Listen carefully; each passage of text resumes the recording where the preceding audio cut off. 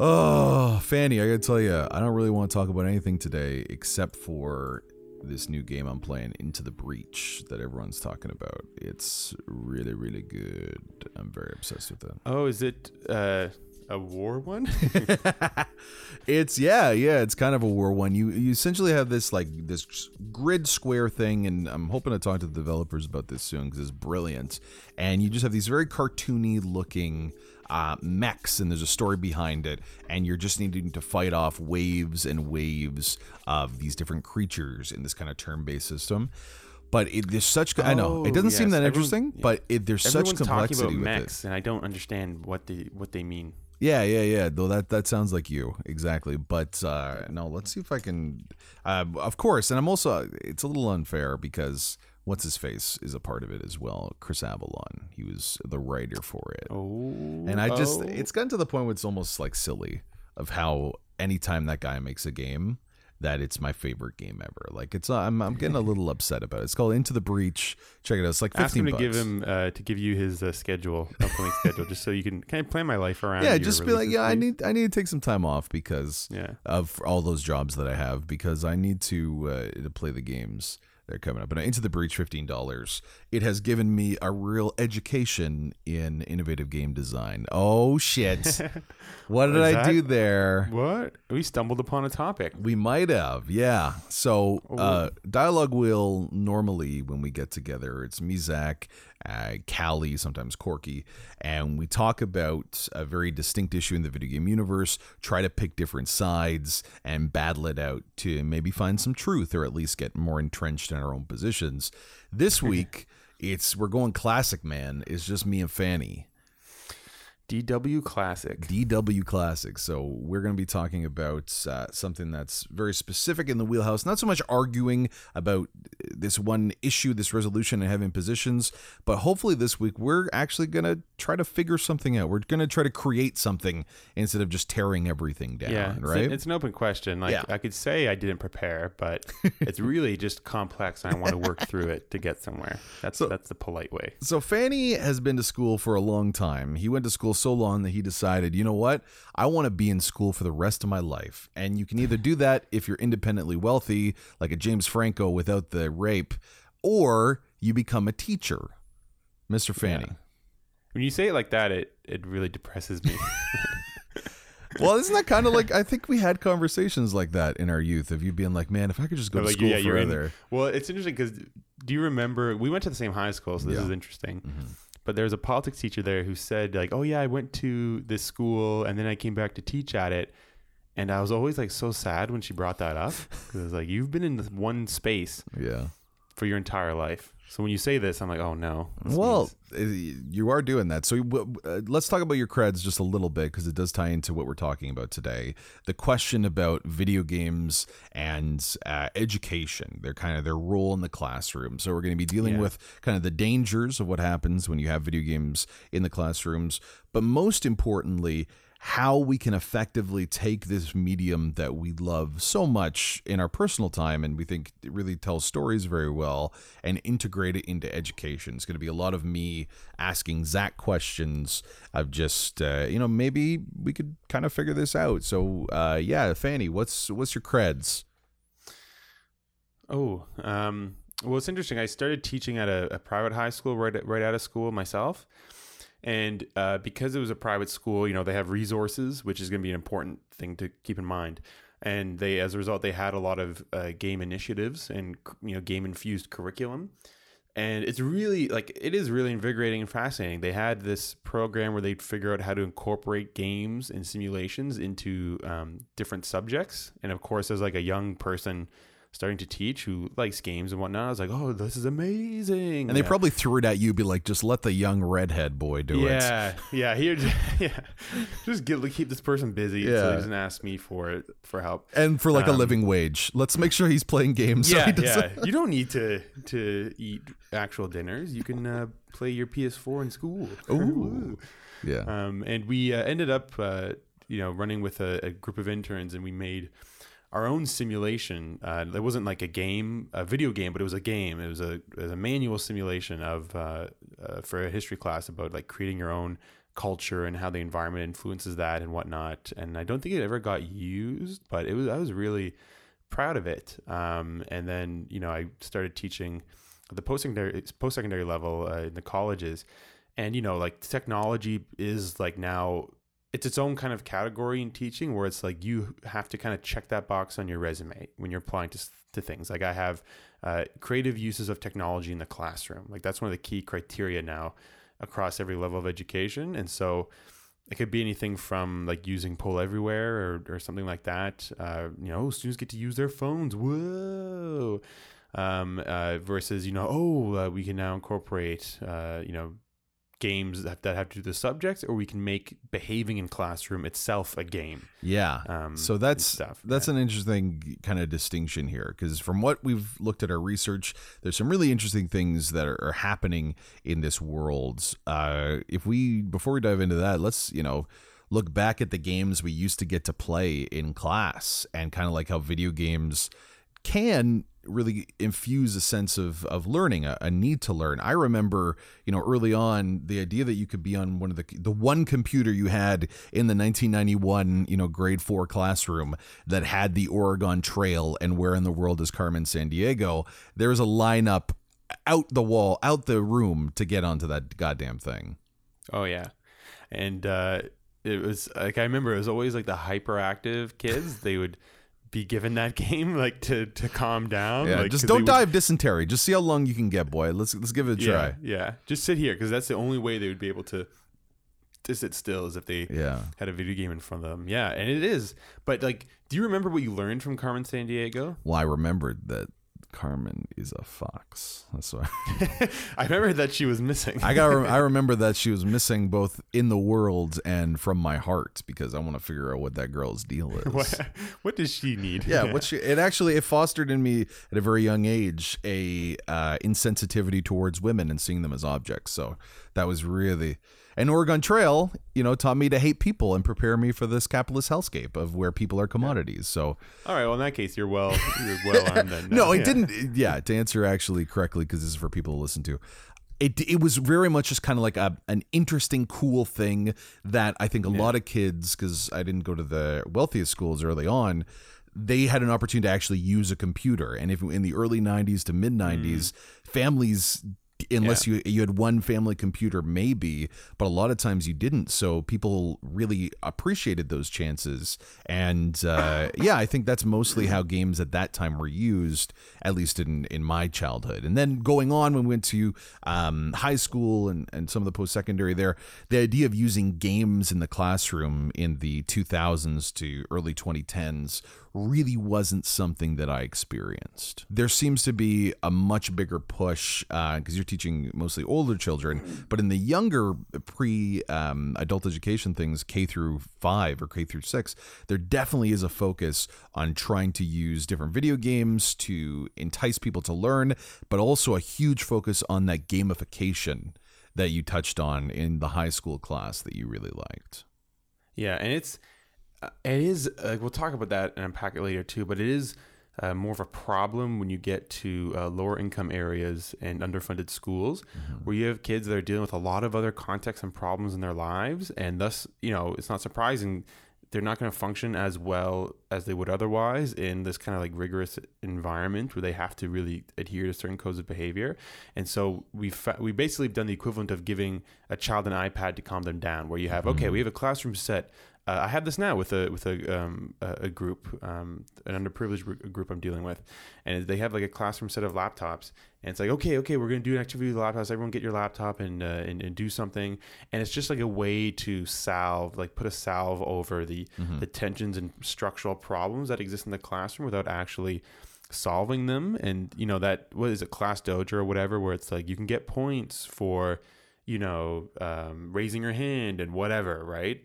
To just try to basically shore up support against the terrible conditions that people are forced to live and learn in. And so that's really like the worst. I don't want to, transition to that quite yet, but that is kind of the worst way to use games, is to try to just ignore. Let's dive into that now, because the gamification thing, we'll start with the negative, because for once here on Dialogue Wheel, I want to try to bring some positivity. the negativity of the Class Dojo, which if you look online has hundreds of thousands of adherents throughout North America. And it's basically a tool system that, like you touched on there, encourages students to be active listeners, participate in discussions, and engage in the learning process. The students then earn points for positive behavior and then lose points for negative behaviors. And this type of gamification did happen in many different respects in school. Like, it's the same thing if you get kind of demerits or gold stars. You know, I've definitely gotten in trouble so many times in grade 7 through 8 that I was sent to, it's the idea of detention almost, but we're bringing it into the 21st century. That's what I think a very banal interpretation of this is.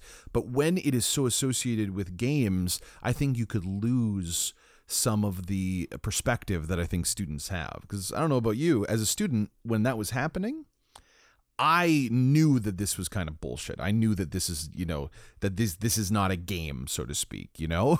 Like, I was in trouble. I did something wrong. Exactly. And the problem with that, it's like Michael Sandel talks about that. I think he's the Harvard guy. He talks about justice, and he says, like, applied justice. And he's like, imagine if you want to get kids to read and you said, okay, I'll give you $5 every time you finish a book. Is that something we want to do? And it's the same thing here. Do we want to have, you know, behavior and certain skills be tied to getting abstract points? And I think the real danger with that is that, yeah, maybe you can motivate people to basically behave a certain way, but you're transferring what they're valuing onto a point system and not the actual skill itself. So you're actually precluding the possibility of them seeing why they should learn this skill and wanting to learn the skill for what they can get from it, you know, by giving them points outside of that skill that they can get by exhibiting it. Like, do you know what I mean? Like, it doesn't infuse, like, here's an important question I thought we'd get to a little bit later, but why would you want to be a teacher? Because I think, you know, we're going to deal personally with you, but most teachers want to do it for some very specific reasons. So, Fanny, if you would indulge me, you know, why did you want to teach these good for nothing kids good for nothing information?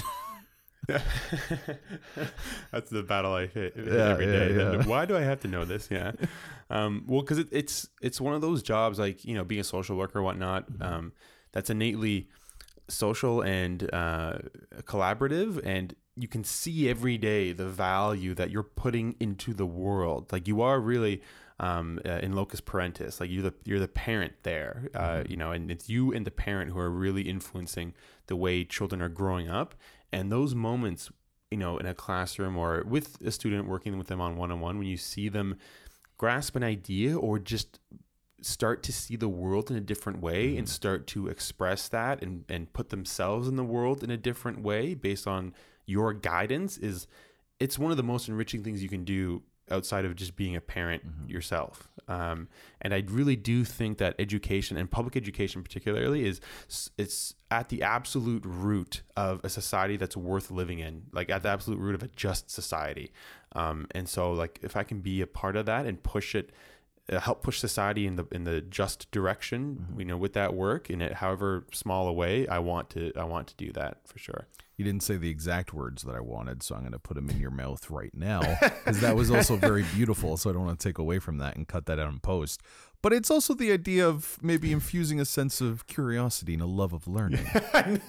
I'll say that right now, and you can just cut that into that. This is important. Infusing curiosity. Whoa, that's it. That's so interesting you would say that, Zach, because that really does undermine these sort of gamification systems. Like you said, when you put a dollar value to a completion of a task, that is not why you're not in a trade school trying to teach a particular trade so that they can, you know, be an addition to the society. You're trying to get them excited about these ideas so they can find something that kind of appeals to them, especially in those early years when this class dojo system is used. Human beings, like it, and to basically distill every aspect of being part of this species into acquiring points. It's so fucking poisonous because now, like, that's that's that's the most popular mode of living right now. Like every system that we're in is about making numbers go up. Money, the technocratic systems. It's all run by this idea that truth is something that is tangible, that you can hold, and it's computerized. You just have to get slightly towards the top of like the numbers pyramid. And if you're putting this in a classroom with young kids and shaping their minds that way while their minds are developing, like you're just going to create an education system that's so myopic that the people that are coming out of it aren't going to have the skills or the imagination to really affect the world in any tangible way. And like that's why you get things like a fake news epidemic, and you have and they won't question Trump their as president.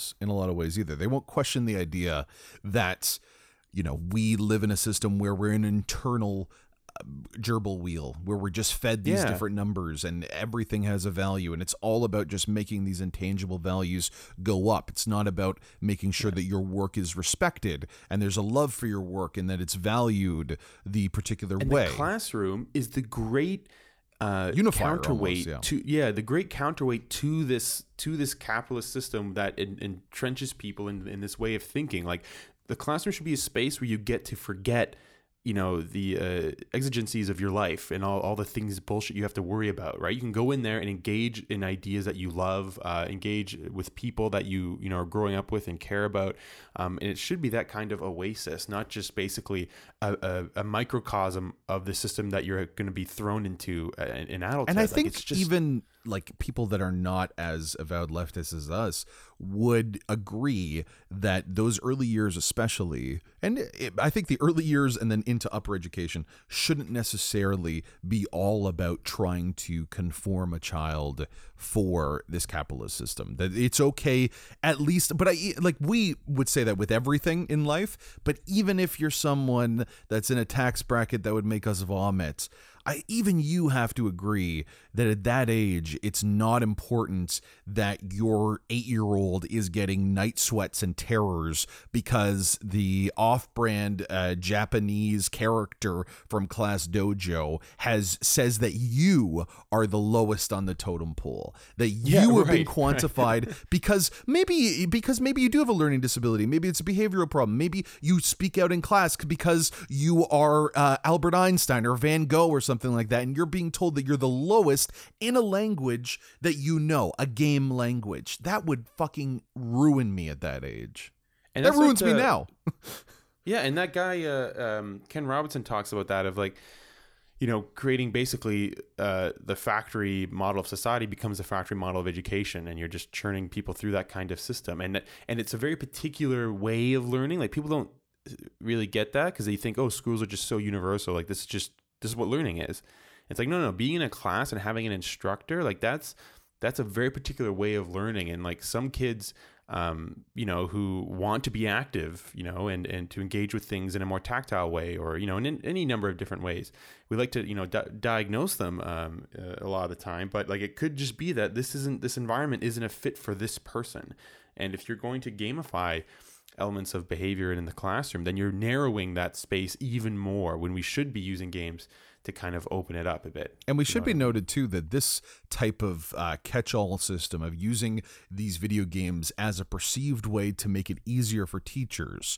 We've looked at the role of the students, the role of the teachers now a little bit. I'll let you speak more on this, but it does seem like it would de-incentivize teachers from being valued for their work. I really do think that this would be a way to infuse the admin bureaucracy and tell someone like you that, we have this new system you need to use, and therefore you don't have to be paid as much because you're using this system to give a catch-all, and maybe you will be persecuted more as a teaching professional because you're not able to use the system to work for as many kids as it's supposed to. Or just even more disposable. And that's with every workplace, right? That's the problem, is that labor is viewed as something disposable. And the less skilled your labor is, the more disposable you are. And so if you, for example, I'm using Assassin's Creed Origins, the Discovery Tour mode right now. And let's say, a program took that and say, okay, instead of you teaching the Egypt unit, we're going to get students to just, do these worksheets or whatever while they play this, the game in Discovery Tour mode, right? That's not happening, but that has happened with other games in classrooms across, across schools. See how it could happen, too? Like if you just absolutely. And go ahead. It's just it's just like easy. Like it's just a way to say, okay, they've checked the learning outcomes that we want them to have, and so that's basically the rough guideline we're given of like we need to make sure they have these outcomes, right? And they're vague enough that you can kind of just say, oh yeah, no, we asked them a question about that in week 4, so yeah, okay, that's done. And so yeah, then teaching becomes more precarious, and you're like, okay, I'm not so much a teacher as a craftsperson trying to do this craft for people.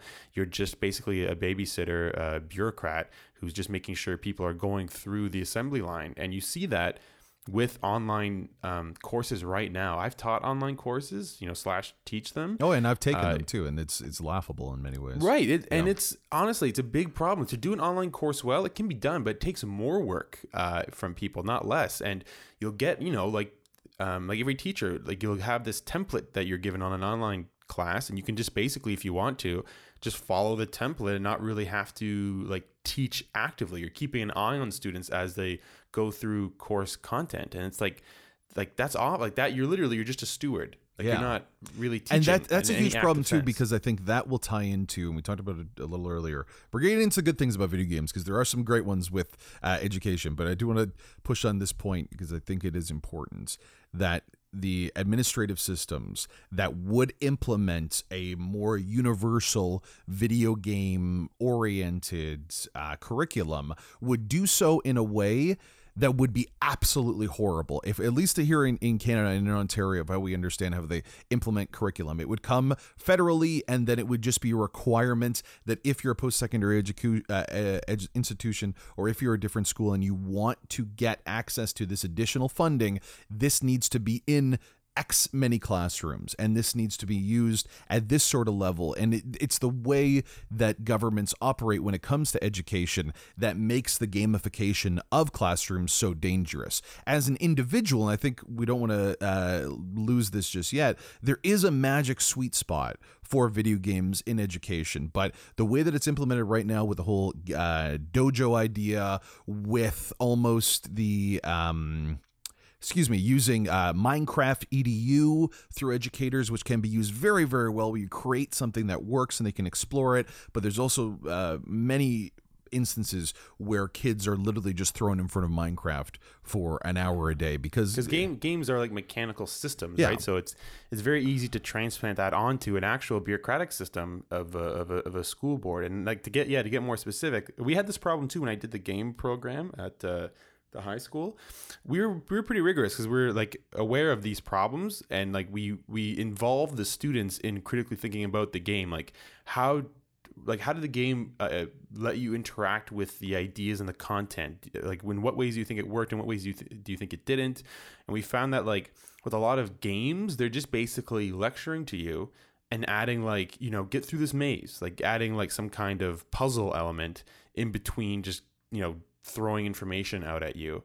And so it's really a problem because it's so easy to use that as the end itself, as the games as ends themselves, of like, just play this and you will have learned about what Egypt is like, and then move on. When really like to use games, you have to have more teacher involvement and work. And in order to do that, you have to value that labor and actually enfranchise your teachers and, actually pay them living wages, end precarious work, and fund schools.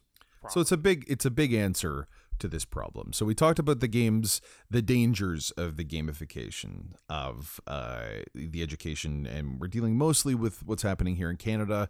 In the United States, it's even more tenuous and even more dangerous to try to have these catch-alls. But there is, you touched on it there, something a little bit magic here. So what is a way that you've seen as an educator, a video game that is a game being used kind of effectively as supplemental material in a classroom, either you individually or maybe something that you've seen? So when I was working at the U of T high school, that was when Elegy for a Dead World came out. Mm-hmm. An incredible indie game you can catch on Steam, by the way. Yeah, we interviewed them, and it was lovely. And he, I forget his name now, but that team basically offered like discounts for schools where they were basically making no money. They just said, please use our game in your school. And the idea is that it's a writing game. So it's very simple, but there's just beautiful artwork. It's kind of like an impressionistic version of 3 different sci-fi planets, and they have civilizations on them that have died out. And you're this lone traveler, and each of the planets are modeled on a different romantic poet. So I think that there was Byron, Shelley, and I don't know if it was Wordsworth or it was some other romantic poet. And you go Keats, there, and I you're think. basically you're just given different prompts to write, and you can choose different structures. It can be completely free form. You can have it where you're writing like a particular way, like you write a sonnet. Or an ode, or you could have actually like excerpts of the poems of the romantic poets and like respond to their themes in your own way. And we didn't get to implement it directly in the classroom, but in using it, I could see like this could really work. Like at the end, you can literally have an option where you print your own book. And so that would be really amazing, because now that game is acting as a guide, like showing students like, here's how you can use language. Like here's how you can express something real. Like it's so hard to get students to write almost a narrative way too.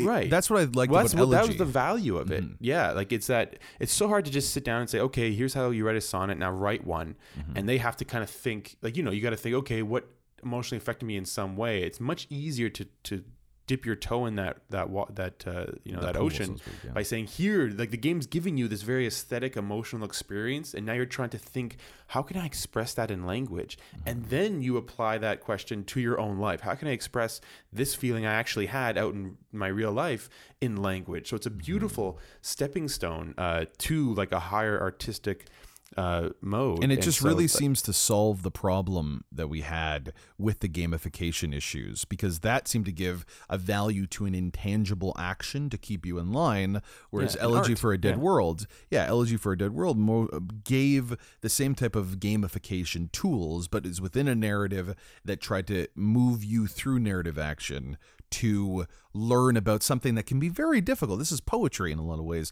That could be one of the biggest, you teach poetry, so you don't know. But let me tell you, for someone that doesn't see this shit every day, it is a huge wall to climb to feel like you could do it yourself.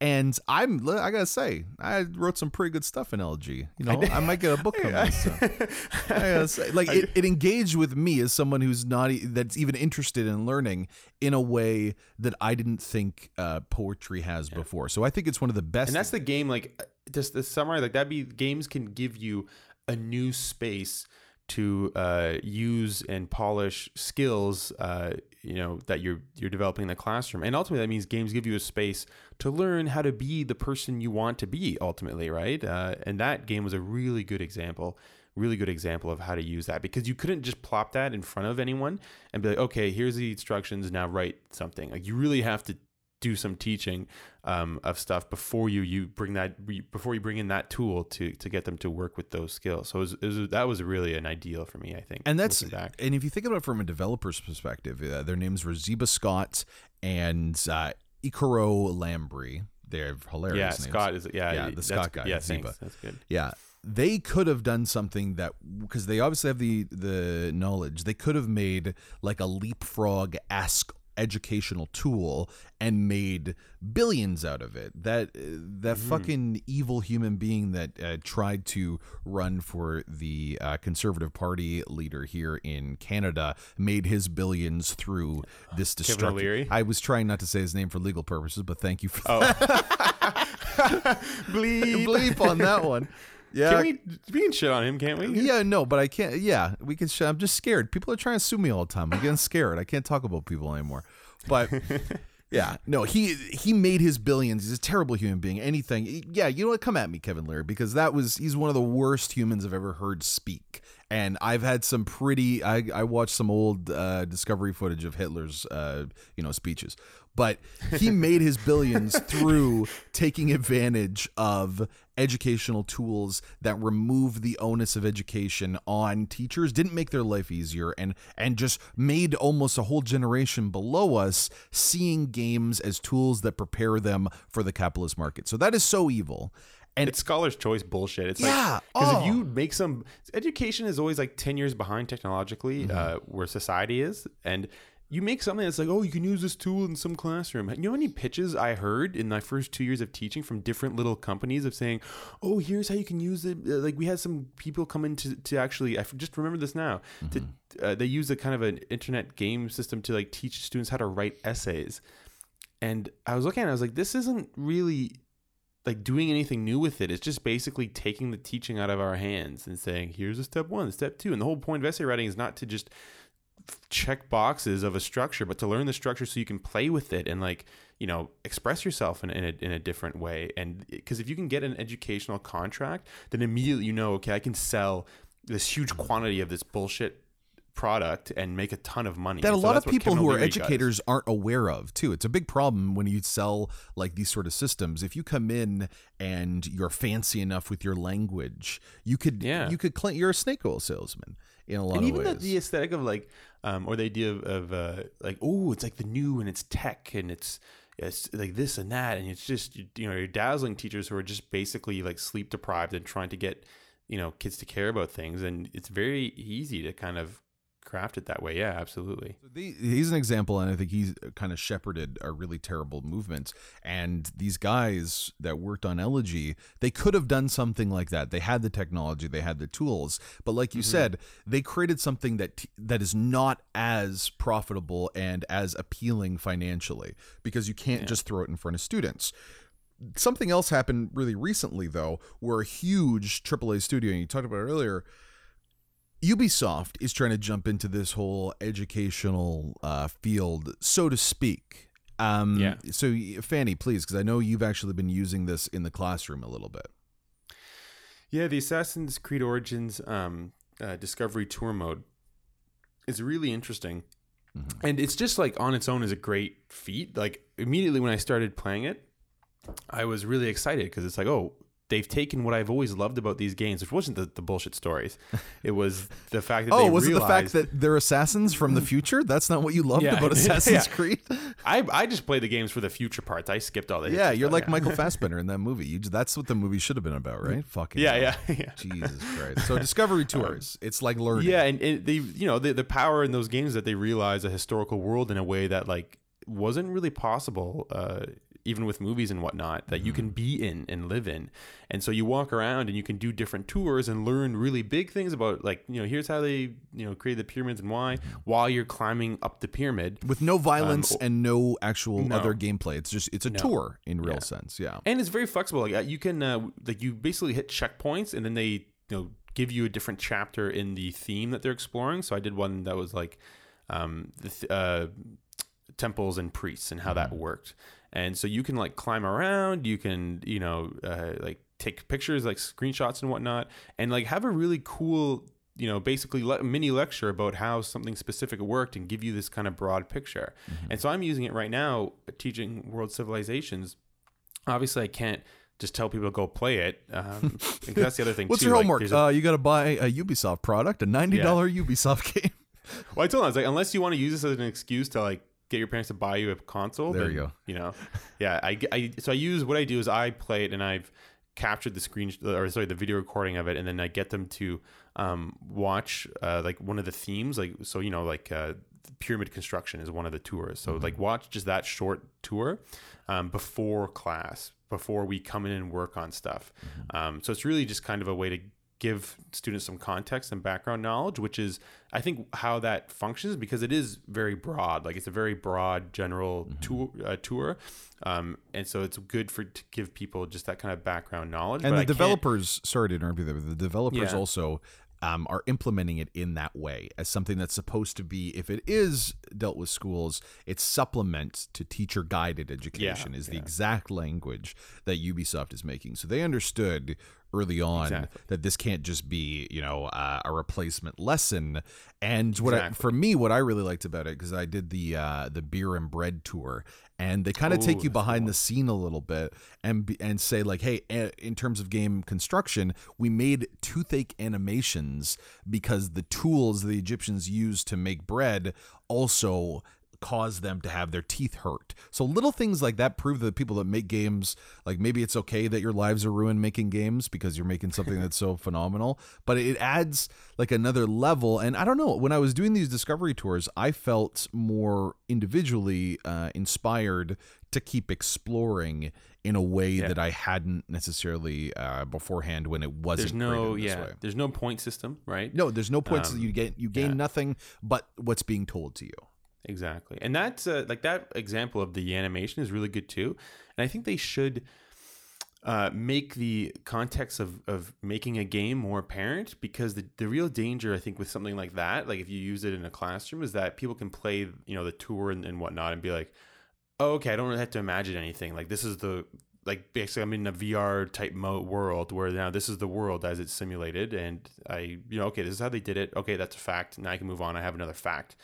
And, you can't really, you can't teach history that way. Like history is about like skill building, about how to engage with the past, as almost like as a foreign country. And so if you have those types of things where you're like, oh, here's how we, how this is how it influenced us in making the game, you call this, metacognitive awareness to the fact that it's a game. Like it's something that a choice we made, because that's really what I'm fighting against. Is like, I use it as a supplement because I want to come in and be like, okay, like where were there some mistakes, or what do we still not know? Like, because it's very absolute. If you just play that, you can have a sense of like, oh yeah, this is the way things are. Like there's no mystery there, right? And that what you just touched on there speaks so beautifully to, I think, how your education will be implemented in your life after school, after you're done. We think of media and art as something that will give us an inspiration for finding out more. I can't tell you how many movies, how many video games of playing the old Dynasty Wars, watching The Darkest Hour this year, for instance, that then pushes you to find out, what actually did Winston Churchill say? What was he actually really like? Who really took over from China after the Three Kingdoms period? Because that's the other hilarious thing. If you play some of those games, and Origins is the same thing, they have an alternate history. So what happens to Cleopatra does not actually happen to Cleopatra in that game. Like, I played Dynasty Wars 3 different times.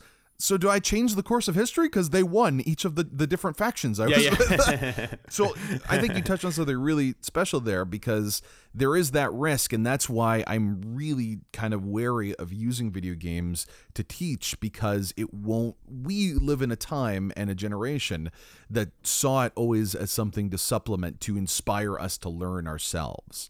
And new kids growing up with this as the language that their teachers are using to implement knowledge to them, that might be a difficult task. And it would be, I could really see the temptation of just saying, oh man, no one cares about this. Like, I just need people to calm down and like, I need to check the box of the content. I need to make sure that they learn some bullshit about the pyramids. So we're going to watch this for 15 minutes, right? And then, here's a worksheet, answer the questions. And it's like, that really isn't teaching, right? Like, and so you have to incorporate games as a tool you're using in your craft, not as, again, like the endpoint themselves. Like, I am worried about, like, there's that, I Am a Man VR game about the Martin Luther King assassination, and it's So before you eat that up, we got to talk about that a little bit. So it is a professor that is working on this to create it, and it's meant to depict the one of the civil rights moments in the history of Martin Luther King and the moments he was assassinated. Well, yeah, but it's also a lead up. I don't believe it's just the assassination. You get to know, you get to see Memphis and like the society that you're in, right? In late 60s,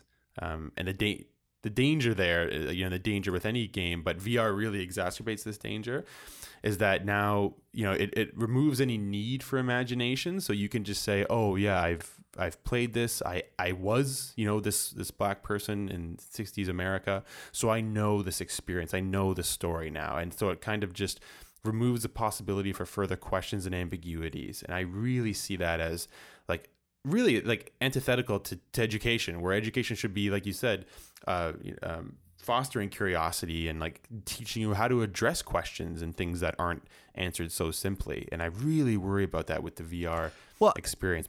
To his credit, the guy that made it is Derek Ham. He's assistant professor of graphic design at North Carolina State University. And he said himself the reason why it was so important that in this VR simulation you are a black person is because of the lack of representation in any VR experience. And like he's doing this kind of to fill in some of the gaps that people wouldn't have. So I'm not as against this as you are, but I can see a 23-year-old Toronto hipster woke person saying like, oh man, I really get what it must have been like in the 60s of the civil rights movement. I can really appreciate that now. Right? You know, because I don't think it would be used maliciously. I think it would be used without the needed sensitivity by white people. I think that if black people are using this to speak to this, blackface. It is digital blackface, and that is a heady thing to talk about. And you know, why don't we dive into it right now? A couple of years ago, we were looking at an art exhibit actually here in Toronto,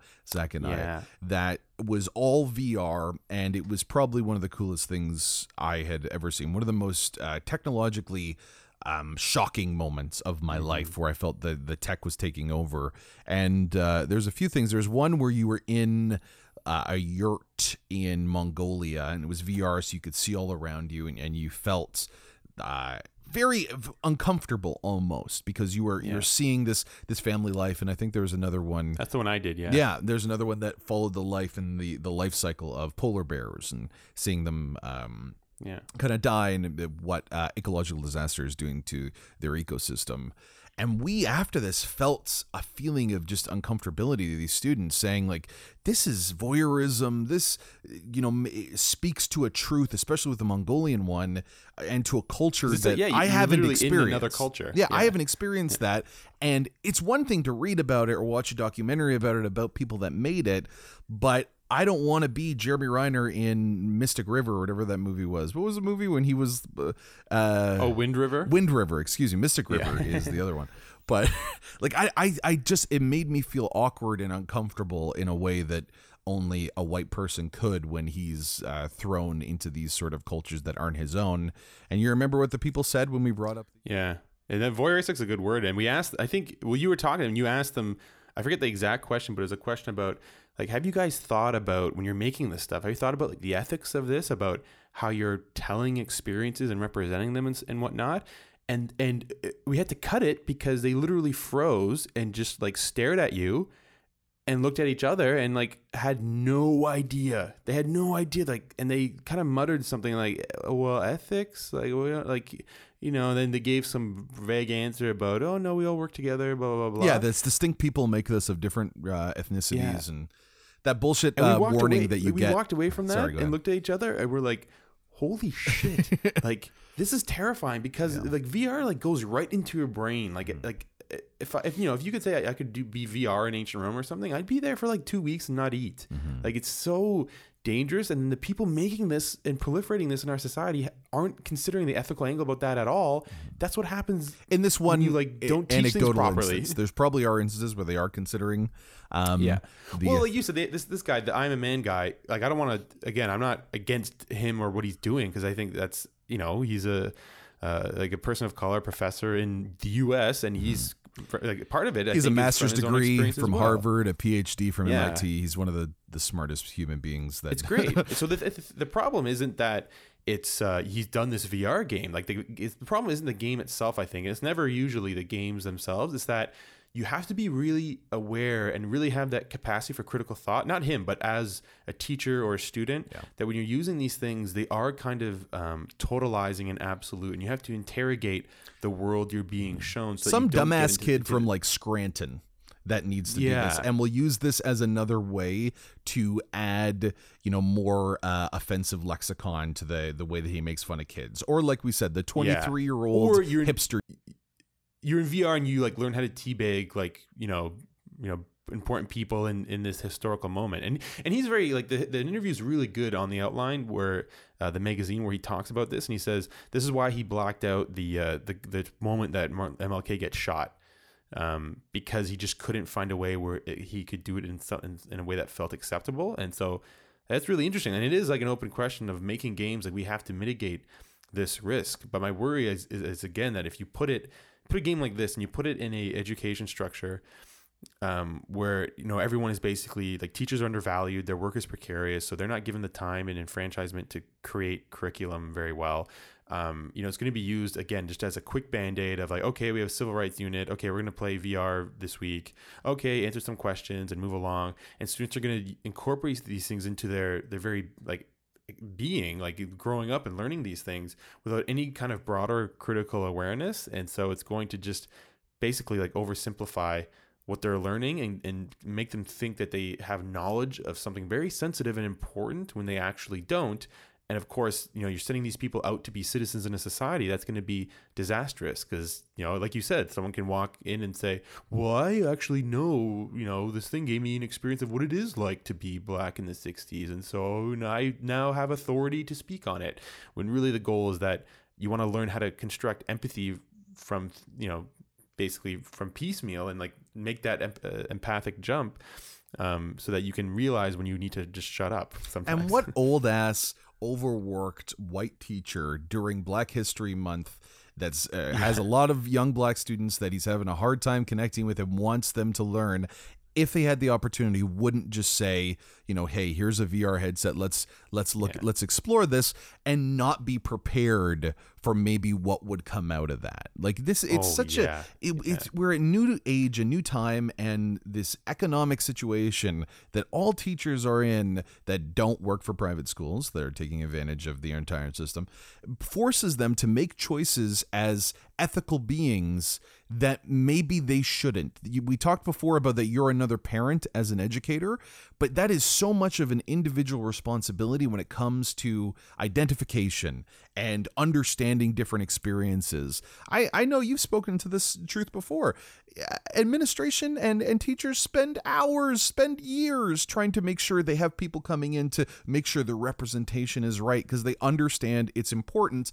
But if you add a flashy title of, oh, it's in the Oculus Rift and it's made by this Harvard Black guy that knows what he's talking about, that we could just use it, I could absolutely see educational institutions essentially falling for that by no malicious intent from the creator either. That interview is also from the Outline, and it's going to be available in the podcast thing here. You can click it, the link in that way. So we talked about representation. Fanny, I really want to get to, before we run out of time here, essentially how do we use these games? Because man, do I love them, and man, would have been cool if like playing the Barbarossa campaigns in Age of Empires could have been used in some way in school to just motivate me to learn more. You know, maybe is how do we, what's the right answer here? Well, I think the right answer in using games is kind of, to summarize what we've been saying already, is to really use them as a tool and not an end in of themselves. So that means not just using them as something that you can give people passively to play and say, oh yeah, you now know, you've played this and answered some questions about the civil rights movement. We've now done the civil rights unit. So using games the proper way is not to use them to further the factory model, the kind of like capitalist, you know, number crunching that we are all, you know, forced to do. It should be used to challenge those things, to waken people up in terms of their curiosity, in terms of the world and the history that they're, you know, basically standing on. And so you have to actually empower and enfranchise teachers and schools materially to let them do that. That means like very, very tangibly, you need teachers that have, you know, an actual living, that aren't contract to contract. They're not precarious. They need to have the time, right? Like paid time to develop stuff around these games and ask themselves questions about how do I use this really effectively. And you have to have schools that have funding, not just, you know, so, you know, the poor kids can get iPads and hooray, but so that you can actually have like, you know, social workers, right? You can have provided lunches. You can basically mitigate all the terrible circumstances that surround being poor, so that students cannot have to worry about those things, and therefore, you know, be in a classroom more constructively, and then have this kind of like craftsman, like this craftsperson, this teacher who's really worked on this stuff, use a game to guide them into a new aspect of the human experience. A game they might know too, like they might recognize origins, they might know what this language is to help them access it, like I was able to with Shelley. Exactly. And that is, and your description of playing that game as someone who, doesn't really, it's not interested in poetry, right? Like that is the ideal scenario. And then you can have students who are playing games as a way of being taught how to be constructive, full, human beings and engage with the world in a new kind of critical, aware way. And then, of course, as we know, that's going to lead to a much more enriched society that's not going to allow this kind of bullshit to happen where you have like, what is it, like 2,000 wealthy people controlling the wealth of the entire planet. Yeah, billionaires that control the wealth of the entire world. So ultimately, we were able to get there here in Dialogue Wheel, and it is, of course, all to do with late capitalism and the hellscape we live in. We got there, folks. So, ladies and gentlemen. Theme here. It's the ongoing theme. If you hear my voice and Zachary Fanny's voice, chances are within 10 to 15 minutes, we're going to say the words late capitalism, hellscape, and, maybe accelerationist if it's a good day. But no, I think it was really that we're on to something here. So if you're listening right now and you've really loved a game that taught you something, do you think that that game could be used in education? Because there's probably some games that we haven't even considered that could be used great.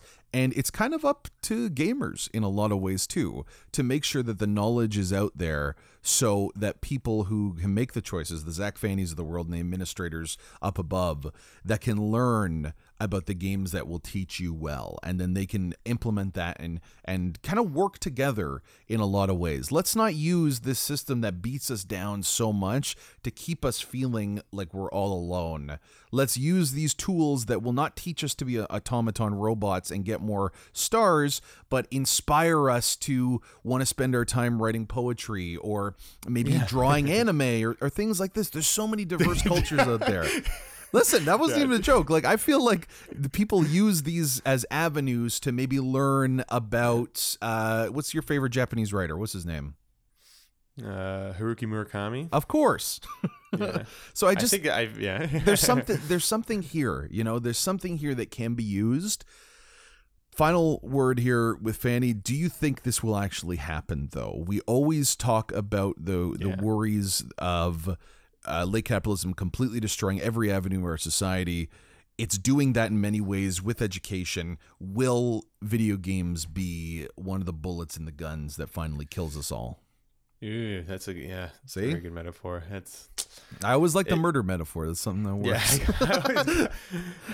Will this mozzarella ball be the final bullet in that gun that kills my guy? It's just such like with everything. I think it will. I think it will. Yeah. Like I'm not an educator, believe it or not. Yeah. So it is. I do kind of agree, but it's just easy to be cynical. Like everything right now is at a fork in the road. Right, in terms of like we have our reality show, president in the U.S. Like it's kind of like in like Brexit and stuff. Like we are really culturally deciding what direction are we going in here. Are we going to have this kind of right, vision of the world with this like imposed scarcity and just like complete xenophobic evil, or we're gonna have something that's more like socialist and community minded? And games are in their own small way are part of that, especially in the classroom. Like, are they going to be used to push us into the automaton world that we exist in, or are they going to be used to challenge that? And I think, honestly, having just done a strike, at my school and stuff, and like really tackling issues of labor, that is a work stoppage, not a strike in Destiny, because I know this is a game. It wasn't a heroic strike. Yeah, it wasn't a heroic strike. You didn't get any dope epics, unfortunately. I got no legendary gear. No legendary gear. Sorry. Yeah, I do think, because the results of the strike basically are a bit unclear right now, but the system is so big that it's just crushing people. Like, it has its own momentum. That happened in West Virginia this week too. Remember, like all the teachers just went on strike within the state, and they did get $5. Yeah, which they were just fighting for 5% That's why I don't have any sort of 5% of like 25,000 of the state budget that's used to teach people. If your state's not willing to spend money so that teachers have better lives, then why do we even have government? Like, and that's why I think that as much as there's some greatness here, and as much as we got something special with these video games, it's going to be another tool to just like beat us down in some way. It kind of already is with the lifestyle games and the grinding. Like, yeah, and but unless you have, like, you do have a proliferation of indie games. You do have this new generation who's, even like now, like, we aren't quite having experiences, but they grew up with like real complex, like interesting games. Yeah. Like, they're a gamer generation, right? The internet generation. I do think like they can have an immense power in determining how these things are used. What I'm hoping is that the education system will just grow to match them, as opposed to being like another just checkpoint they have to get through in the game of life. It's still kind of a big question mark, but the momentum is pushing towards awfulness, I think. I'm going to end it there with the momentum pushing to awfulness. Amanda Burkowski, Zach Fanny this week talking about video games in education. Next week, we'll have the team here. And if you haven't seen this yet, if you're listening on iTunes or not aware, there is a YouTube channel that has a whole bunch of content that is just like this. One of the recent attacks was my interpretation of the news that the Xbox head said that finally they're going to get woke and they're going to have, black people on the board and, we're going to tell these great stories. Never mind that Xbox as a brand seems to be one of the most poisonous consoles that represents kind of like date rape and everything that I think it is bad in the video game world. I think of an Xbox bro. But no, 2018, they're going to get woke by having some other rich millionaires on the board that happen to be from like Guatemala or something. It's like McDonald's, like, we're a progressive gaming company now. Yeah. Anyway, so that's basically it, but you get to see our pretty faces. And thank you very much. We'll be there next week. Bye.